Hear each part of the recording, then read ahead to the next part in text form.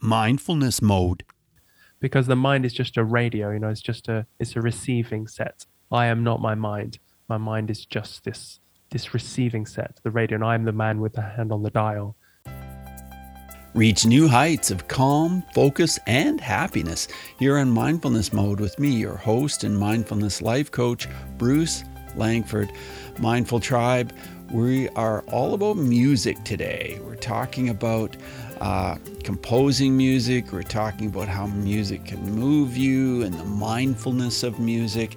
We're here with a singer-songwriter who is on a mission to serve others and help people overcome the materialistic message that's distorting modern society. And he is the host of a podcast called Pod Songs, where artists interview activists and then they write a song for good, #SongForGood, to help them with their work. And so Jack is a talented singer-songwriter and has released 12 albums over the last 20 years, 8 albums in the last year. So that is very prolific. Jack Stafford, it's so good to have you with us. Jack, are you in mindfulness mode today? Bruce, I am now. If I wasn't before, I am now. Well, I'm sure you were before, but it's great to have you on the show. What does mindfulness mean to you, Jack? Well, that's a great question. I've been asking myself that question many times, and the more times I ask it, the more times I'm mindful. This is the question I've got. I like to use the fishing line technique. Your mind is a very slippery fish to catch, but if you hook it, you let it run, let it tire itself out. Don't break your line, reel it in when it's tired. Keep doing that, keep pulling it in, going back and forth, and finally your mind will come to you and ask you, what should I be thinking? Wow, what a great way to put it. When did you first hook that fish? I think I realized what a monster it was, what a whale, until I could not avoid it anymore. I was living in Amsterdam and I was running a business. I had a fashion business. I was a musician. Mm-hmm. I was also a writer. I was running crazy. And I was in my 20s because I grew up in England. Mm-hmm. And I moved to Amsterdam when I got my first job. I worked as a writer over there for all different types of things. And yeah, I grew up in the countryside in England, but then Amsterdam was a crazy, exciting place for a young man, as I'm sure you can imagine. Yes. So it got away from me, and luckily I got into yoga and Ayurveda, and eventually Vipassana meditation, where you go and sit still for 10 days. Yeah. If that doesn't focus the mind, yeah.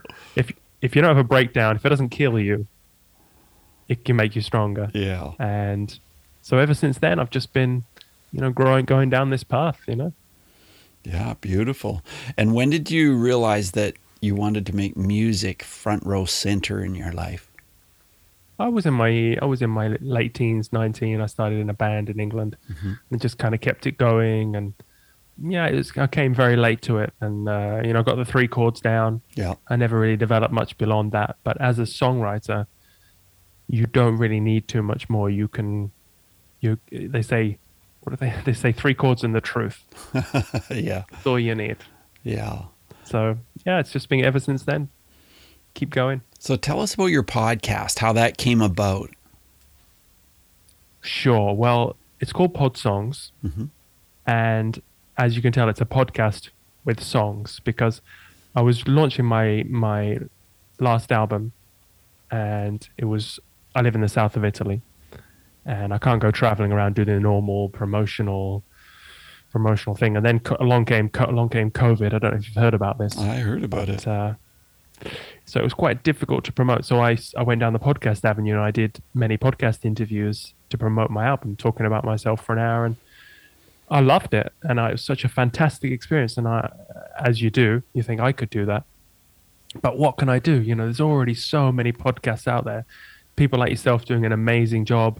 I got no niche, but 2 and 2 together, I'm a singer-songwriter. I write songs about myself for many years, got bored of that, written songs about everyone I meet, everyone I was traveling. I was a super troubadour, traveling around the world, writing songs as I went. about all the local issues that I ran into, protest songs. And if I interview people, sure, I should write a song about them. So that's how it evolved. And I wrote it. I reached out to many, many people all around the world, started at the top and worked my way down. I got some quite famous people to come on the show, people like Lawrence Krauss and AJ Jacobs and Alan Dershowitz and people who would never come if I just wrote to them saying, will you come and talk to me? But if I offer them a song, it's kind of different. I don't know if anyone's ever offered to write a song about you, but it's kind of flattering. Nobody has. I would be. Well, there you go. And then, so I got these, because nobody's done it before. Nobody's done a podcast where they write songs. And so I went quite hard. I did 8 albums in the first year because I was doing 3 episodes a week. Then I slowed down a bit to 2 and 1. Mm-hmm. And not because I was slow, but because of the producer had to mix it and master it. Mm-hmm. And I could have kept going. It wasn't me, Bruce. I see. I could have kept going. Yeah. And so then tell me how this created a business for you. I know that it's a podcast and you write songs for people, but what's the business part of this that actually works for you? Well, I've got 2 horses in the race, you see, because as a podcast, if I get a successful podcast, that could be the main horse. Or as a musician, I'm driving people to my music. Sure.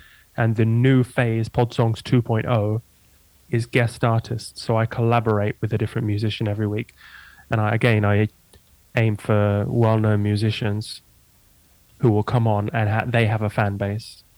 And I'm also switching to more writing about causes, because in the last 100 episodes, I interviewed all types of people who'd written books, people who had invented things, people who, you name it, promoting their business, promoting themselves, but also some people promoting good causes and working for peace and protesters. And those were the ones I most enjoyed, for a cause.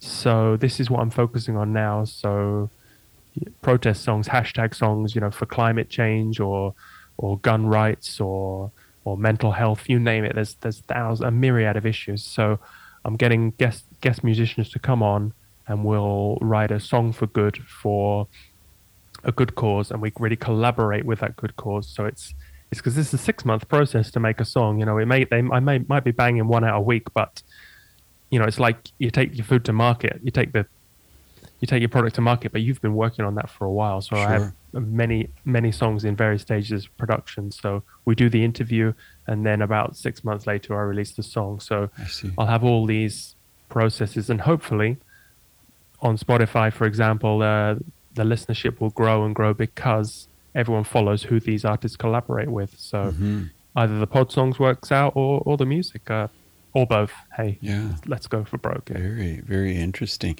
Well, I've worked in bullying prevention for a long time, and I wanted to ask you a question about this. Have you experienced bullying in this work that you do? And do you have a story that you can share with us where mindfulness would have made a difference? Well, that's a great question, and I have been fortunate enough that I haven't been bullied in this area, and not since childhood. I had any bullying, and that was so. And I was thinking back, and so I'm going to have to disappoint you here. I'm not disappointed. I'm fortunate. I'm actually quite happy. Well, maybe in the future, if pod songs get online bullying, that will be something to look forward to. Well, some people say when that happens, then you're truly successful. Have you heard that before? Exactly. Yes, I'd long for some haters. It's a dream. It's a dream of yours. So you really don't have a story about bullying then at all. And is that true? Or? Yeah, fortunately enough, I mean, when I went to school, obviously I had moments of being bullied and also being the bully. I mean, if I think back, there were times that I picked on people. Why do you think that happened? Why do you think you were a bully? I think it's attention. It's an attention thing. Yeah. And if mindfulness is very useful, because if you don't give people, the bully, the attention that they want, they're not going to come coming back. I don't know. I'm not telling you about this. You're an expert, but that's something that if I was in that position again, if I didn't engage with them, I don't think it'd be a very satisfying experience for the bully. Yeah, for sure. So that's just my Yeah, totally. So thinking back, what was your life like as a kid? You said you grew up in a rural setting in England. What was it like? Like, what was a typical day for you like when you were 7 years old? Wow, gosh, I haven't been asked that in a while. Yeah, I mean, I grew up in Lincoln, so yeah, I went to school and I was kind of the class clown. Oh, were you? Yeah, so they have all the different. So you don't. Unfortunately, when you're in the class clown, it's normally a group of one. Yeah. Because if you're a nerd, you have friends. Yeah. You're in a group. You have activities. There's a whole myriad of activities. And if you're, the cool kids or the musicians or the athletes, then, you have your ready-made group. But when you're a group of one bouncing around. But you're feeding off your audience. Exactly. But it's a lonely 7-year-old. Okay, so you're pretty lonely as a kid. Well, I still am. That's why I'm doing this podcast, talking to you, because I'm living here in the south of Italy. Nobody to speak to. Uh-huh. Thankfully, you've taken pity on me and you have me on your show. Yeah. Otherwise, I'm just, Well, life can be lonely, that's for sure, and especially during the pandemic. And you got hit so badly in Italy early on. What was that like for you? Well, we were in lockdown. We weren't allowed to go outside the house. Right. And would you be arrested if you were caught going outside of the house? No, but you could get a fine. You get a fine. You get a fine. A steep fine, yes. Mm-hmm. So you were allowed to go out for groceries once a day, but you weren't even allowed to go out for exercise. So wow, it's kind of a pretty. Wow. That was a shock, but it was a great time for me. I started Pod Songs, so maybe I wouldn't have had a podcast. Yeah, it all worked out, but wow, that was quite a while that you were locked down, wasn't it? It was 1 or 2 months. Yeah, I think it was but it was a great time. I really had a great time. So please don't cry for me. I had my girlfriend at home. She's normally out for work, and I could, I worked on my garden. It was beautiful weather. Mm-hmm. Yeah.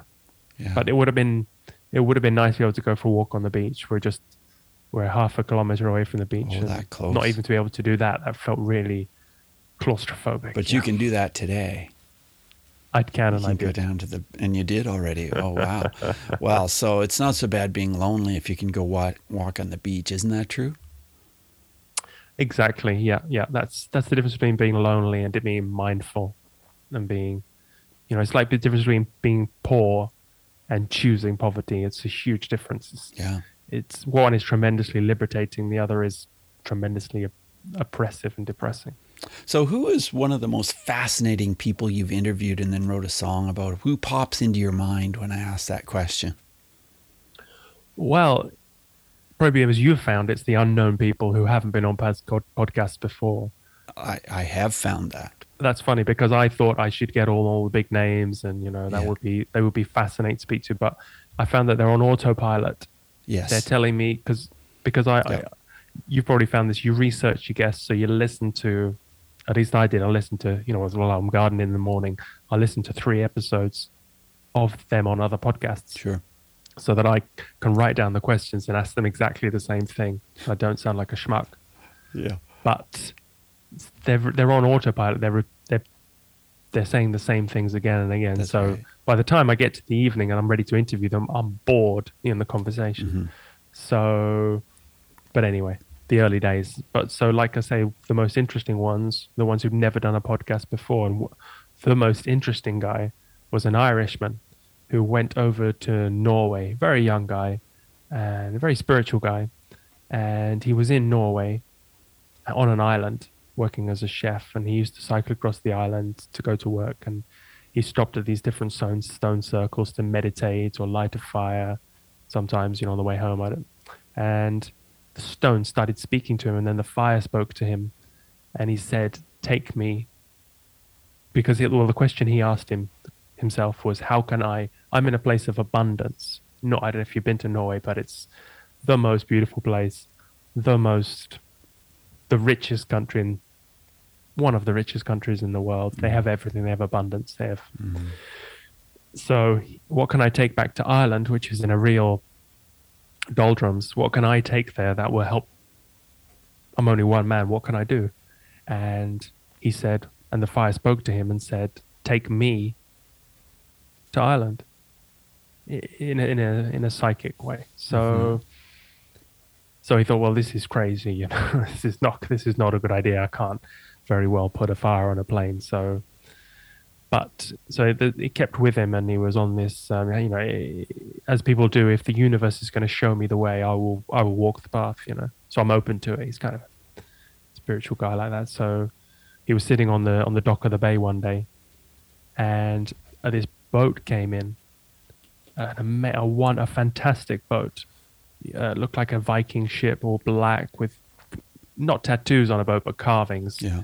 And the guy said to him, he had come into the port because he'd seen this huge fire and these people waving to him from the pier, and it was a long way to get into the bay.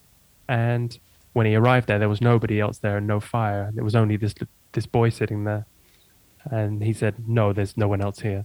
So they got chatting, and the boy told him his whole story, and he was from an ancient Nordic family. And after a day or two together, he said, "I'm going to give you my boat, and you can sail to Ireland." So this is an hour-long story. So I'm going to if you want to hear it, the rest of it, please go and listen to the Pod Songs episode. But Right. It's an incredible story. So he puts the fire into the boat.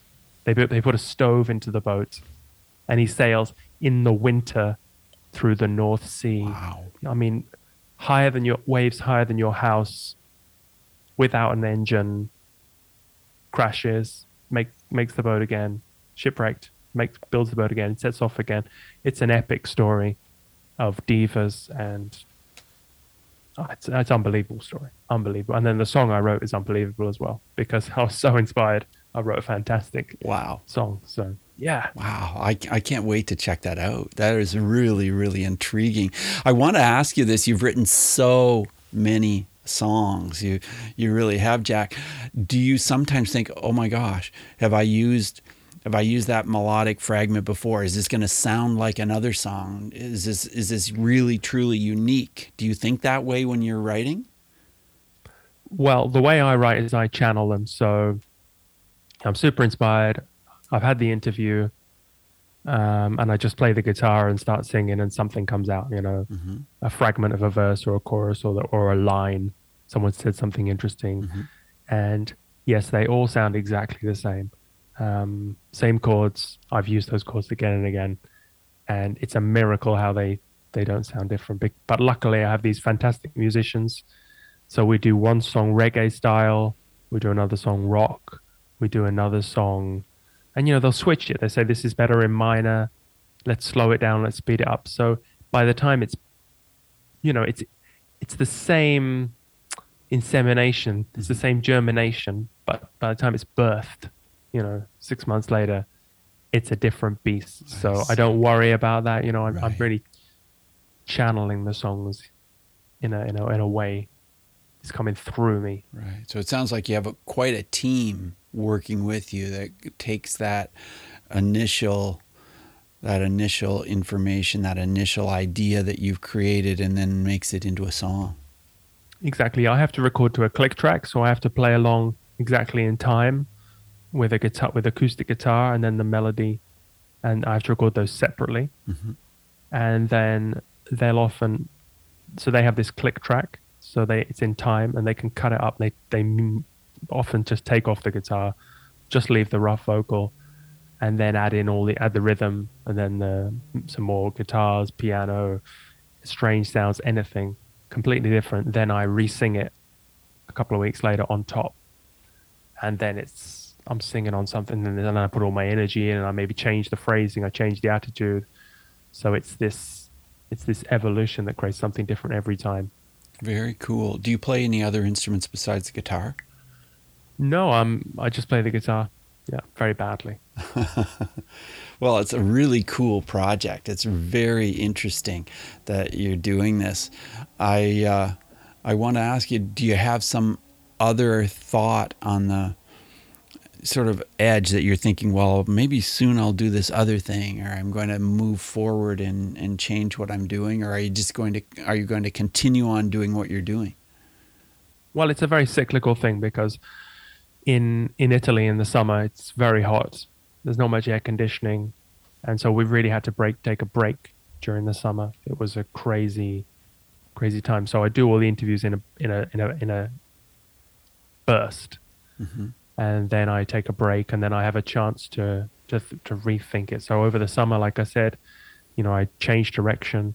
It's a very subtle change, just still songs inspired by interviews, but it's amazing how still with that limited idea I could do something different. Like imagine in the future perhaps I have filmmakers come on and I have a conversation with them about their film, and I write a song inspired by it, and that song could go in the film. Yes. Or perhaps I have a writer come on and they do an audio book of a short story for an hour, and then I write a song inspired by that. So it doesn't have to be this interviewing people. Sure. There's room for these artistic collaborations, and like I say, I just wrote a song about this little girl who died in London from air pollution. She was the first girl who was officially has air pollution on her death certificate. She died from asthma, and the coroner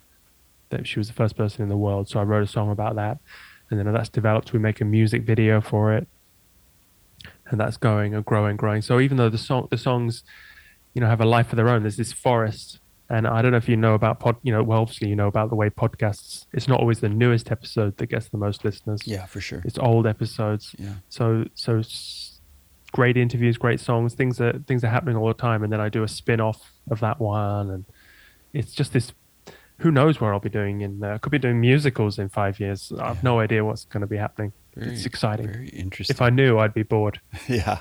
What's the best thing about living in Italy? Wow. The food's pretty good. The fresh air. It's super cheap. I just went to the market and I bought all my vegetables this morning for $5. Wow. And, all your vegetables for $5. It's cheaper to buy the organic from the market from the people that've grown it themselves than it is to go to the supermarket and buy the stuff that was flown in from Chile it's amazing, the fresh air.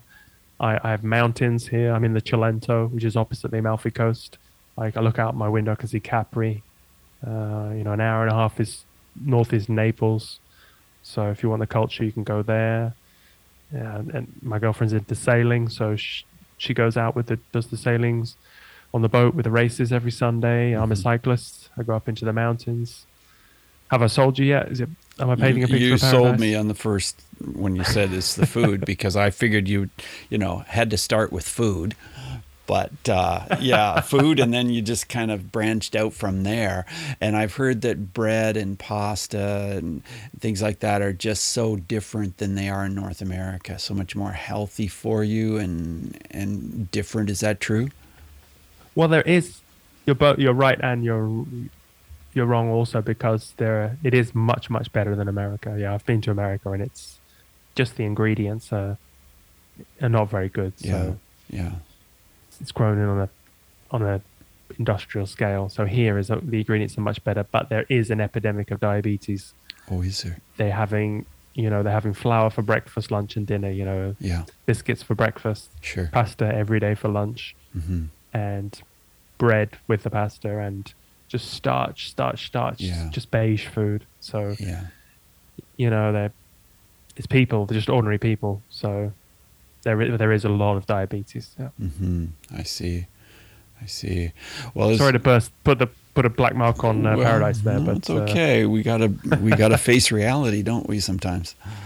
Yeah. But there is the Mediterranean diet. Was when Pioppi, which is just half an hour down the coast, where Anchial Keys came over to live there, and he did live to 100.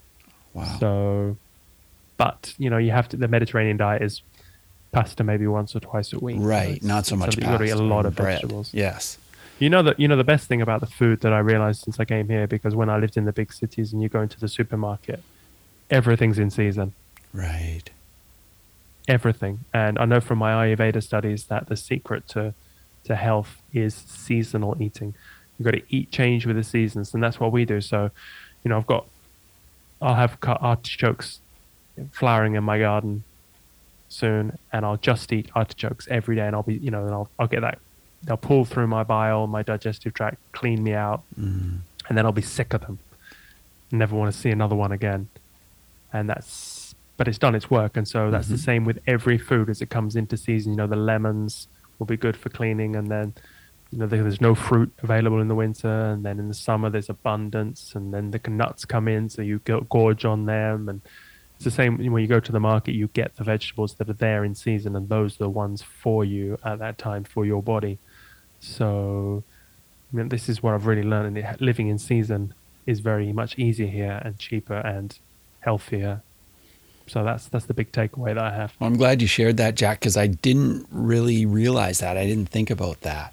Because, here in Canada, we can go to the grocery store and you see all the different vegetables, and they're brought in from California or Peru or wherever it is. But the thing is, a lot of them, you cut it open and you taste it, and it looks great, but there's no real flavor to a lot of it, You couldn't tell whether you're eating a tomato or, a potato half the time.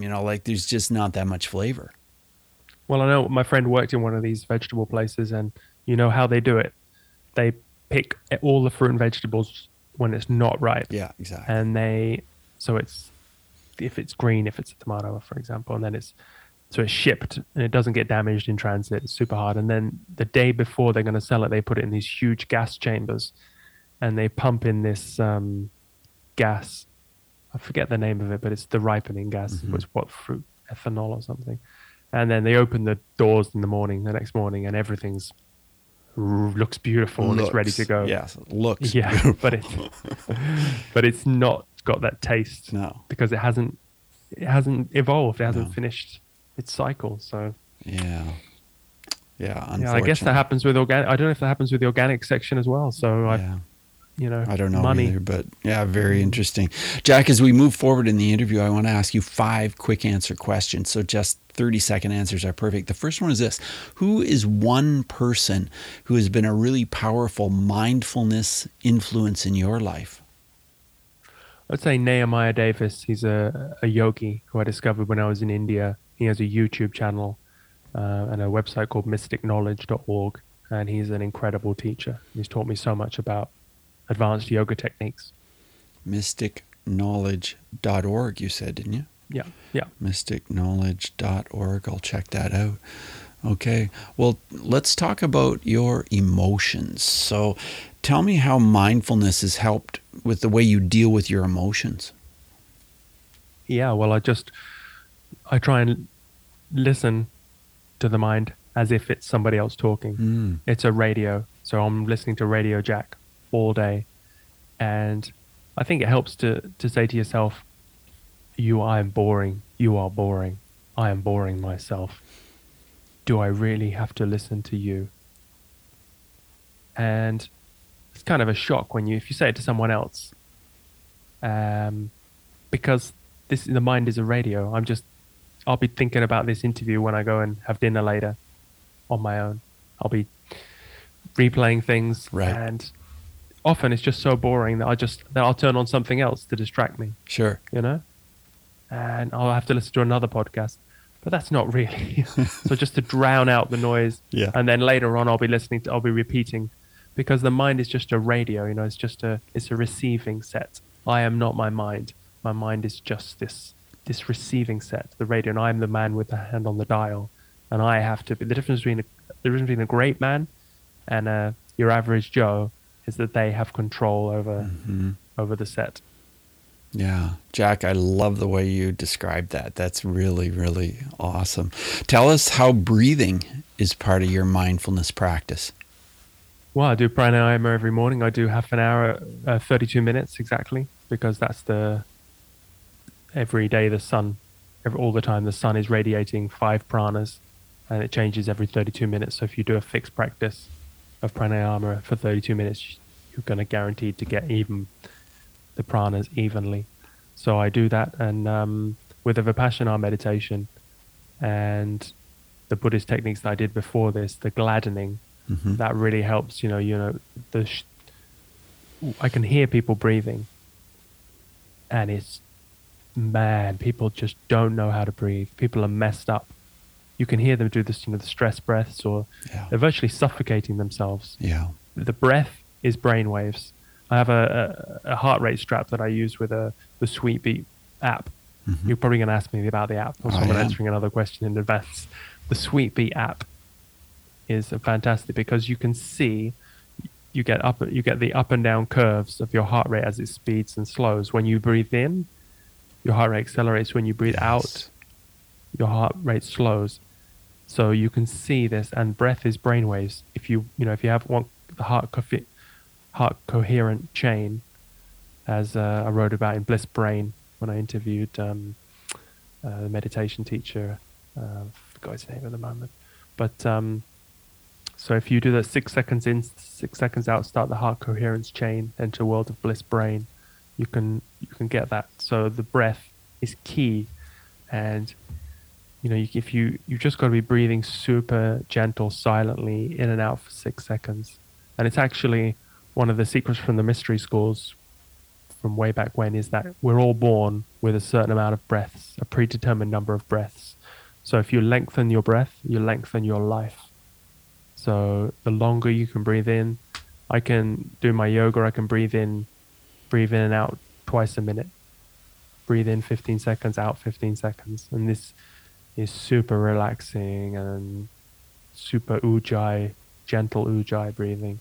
And the breath is, well, we can just stop here and talk about the breath for the rest of the show, because it all begins and ends with the breath. Fascinating. And you've really shared some really interesting things. If we extend our breath, we extend our life. That is really interesting. I hadn't really heard that before, at least put in that way. Yeah, you look at your dog or your cat on the floor, pumping through them, or an elephant, or I don't know, a whale. Mm-hmm. Yeah. The bigger the animal, the longer the life. Same number of breaths. So yeah, slow it down. What people are always, the greatest things are the simplest. If you people are looking, cryogenics or all these ways to preserve the life, or pills. It's lengthen your breath. You'll also have a happier life. Don't matter if you want to be, you can tell from your breath if you're stressed, or you can just listen to people's breath, and it's just the long, quiet breaths are the best. Yeah, that's very true. Very true. Well, and the app you said is called Sweetbeat, right? Sweetbeat. Mm-hmm. That's the app that you... HRV monitor. Okay. And then what book would you recommend that's related to mindfulness? I've got this book, Contact Your Higher Self Through Yoga. And I was introduced to this by Nehemiah Davis. I was in India, and I was having some amazing Ayurveda treatment, and they actually put these oils on your body, and they're so powerful that you have to have 2 weeks preparation. It's heavy prana oils. It's a very, very special technique. And I started waking up every night at 3:33 on the dot, without a clock. And I thought, that's funny. So, you Google it as you do, and it talks about, it's your higher self contacting you, or, look out for synchronicities in the daytime. So I did that, and I saw Kundalini here. I was behind a Kundalini center, and the doctor mentioned Kundalini, and someone else mentioned Kundalini. And so I started getting into what's Kundalini, and I Googled it, and I watched a video about the Serpent Power book, which is an ancient Sanskrit text, and it's very complicated, so you need a YouTube video to understand it, as I'm sure you go to. It's our go-to thing now. Yeah. And so I found Nehemiah, and he started talking about it, and he introduced me to his master, Dr. George King, who was a Western master of yoga. So he was in the 1950s in England practicing yoga 10 hours a day in London without going to India. So that's pretty intense, That's very intense. And not downward facing dog. I mean, we're talking mantra, pranayama, we're talking deep mystic yoga techniques. And so he wrote this book, Contact Your Higher Self Through Yoga. and it's these techniques for contacting your higher self. Because I didn't really understand it before, because there is a big, with Western psychology, there's a big flaw in that. What they missed from when they went to the Eastern teachings is that they have the subconscious and the conscious, but they group our highest elements and our lowest elements into the subconscious, which is the root problem of many therapies, because our higher self is infinitely superior to our consciousness, and our subconscious, it's not too shabby. It can measure a milligram of vitamin A and send it to a cell in the body, and it handles all our processes. But our higher self is the whole shebang. This is who we got to be contacting. So, I did the Vipassana and the mindfulness and all these meditation techniques to still the mind, the monkey mind. But that's a footstep on the threshold. That's just getting control of something that's out of control. I do all these techniques now, this mantra and pranayama, to get to receive higher thoughts from my higher self, and this is the way I'm going. So it's much more than just, you get a lot more from it. It's an infinitely more. You're on the path rather than just, because these mindfulness and the consciousness and being in the moment, and the Eckhart Tolle and things like that, and being in the now is fantastic, and it's a huge step up. But once you learn from Dr. King of how far we have to go, there's a lot more to learn. Yeah, I truly agree. Yeah. Very, very interesting. If someone was listening today, Jack, and they're just feeling, I'm just not in the loop, I don't feel grounded, I feel stressed, what words of advice would you give to them? Where should they start? Well, predetermine all your thoughts and actions. This is what Dr. King said. Predetermine your success. So the little things, if you feel like you're running uphill, make life go downhill for you. Predetermine all your thoughts and actions. Work backwards. Before you go to bed tonight, make sure the breakfast is out, ready for you, Before you're going to take a shower, before you take the shower, put the clothes out on the bed that you're going to wear when you come out of the shower. Do all these 101 things. So you're predetermining all your thoughts and actions. So everything is happening for you. You're helping yourself, and all these things will be, because when you're caught in the moment and your own mind and you're depressed, you don't. There's a mantra you can repeat. An affirmation you can repeat, and a mantra is always in Sanskrit. This is one mistake. A Vipassana, an affirmation is in English. So, I am my high. I am. Sorry, what did I say? I am the divine presence which is creating perfection throughout my whole life. And if you repeat this to yourself, I am the divine presence which is creating perfection throughout my whole life, and you do it with some of these small actions, then it makes life so much easier. Just concentrate on the details. Don't just think, well, am I depressed now? These big things are going wrong with my life. Just work out the details, fix all these little things, clean up your kitchen, clean up your bedroom, clean up and get your head down, and everything will flow much easier. So much wisdom. Jack, thanks so much for being on the show. It's all about pod songs and hashtag song for good. And we can go and hear you. And what's the website that we should go to? Is Podsongs.com. Podsongs on Instagram, YouTube, Facebook, Twitter, Podsongs. I got it down. Podsongs.com, just like that. Not even difficult to spell. Very easy to spell. Pod. Oh, and in fact, I've actually started another podcast as well, the Mystic Cast. Oh. So this is where I'm just talking about, I'm interviewing other people from the Aetherius Society, which is from Dr. George King. Oh, that's interesting. It's this religious organization I'm involved with from Dr. King, who founded it. Right. And it's a very small organization. I mean, it's a couple of hundred couple of thousand people worldwide. It's in Los Angeles and London, and it's amazing teachings, yoga techniques, and a lot more than that. And so I'm really using my platform to promote it. Well, Jack, thanks so much for being on Mindfulness Mode today. It's a great pleasure to meet you. All the best to you. Bruce, thanks for having me. You're welcome. Bye now. Bye. Hey, Mindful Tribe, thanks for listening to the show today. I appreciate you. And hey, are you having any trouble with sleep lately? Are you having difficulty dropping off to sleep? Are you having problems enjoying just a deep, comfortable, relaxing sleep?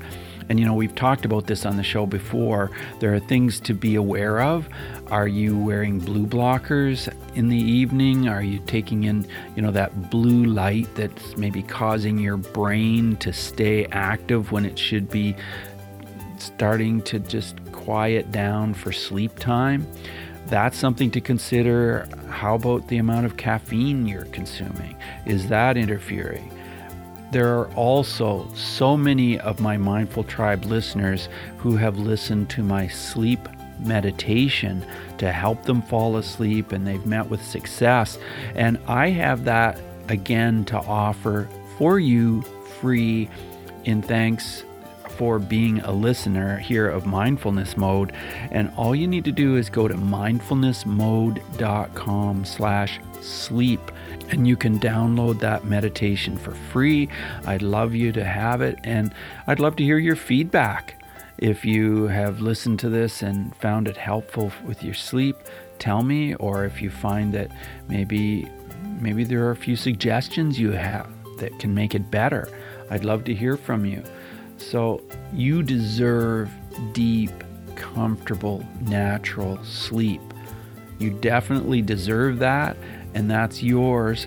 And hopefully the meditation that I have to offer you will help you fall asleep quicker and enjoy a deeper, more relaxed sleep. So again, thanks for listening. Take what we've learned today to reach new heights of calm, focus, and happiness. Stay in the mode.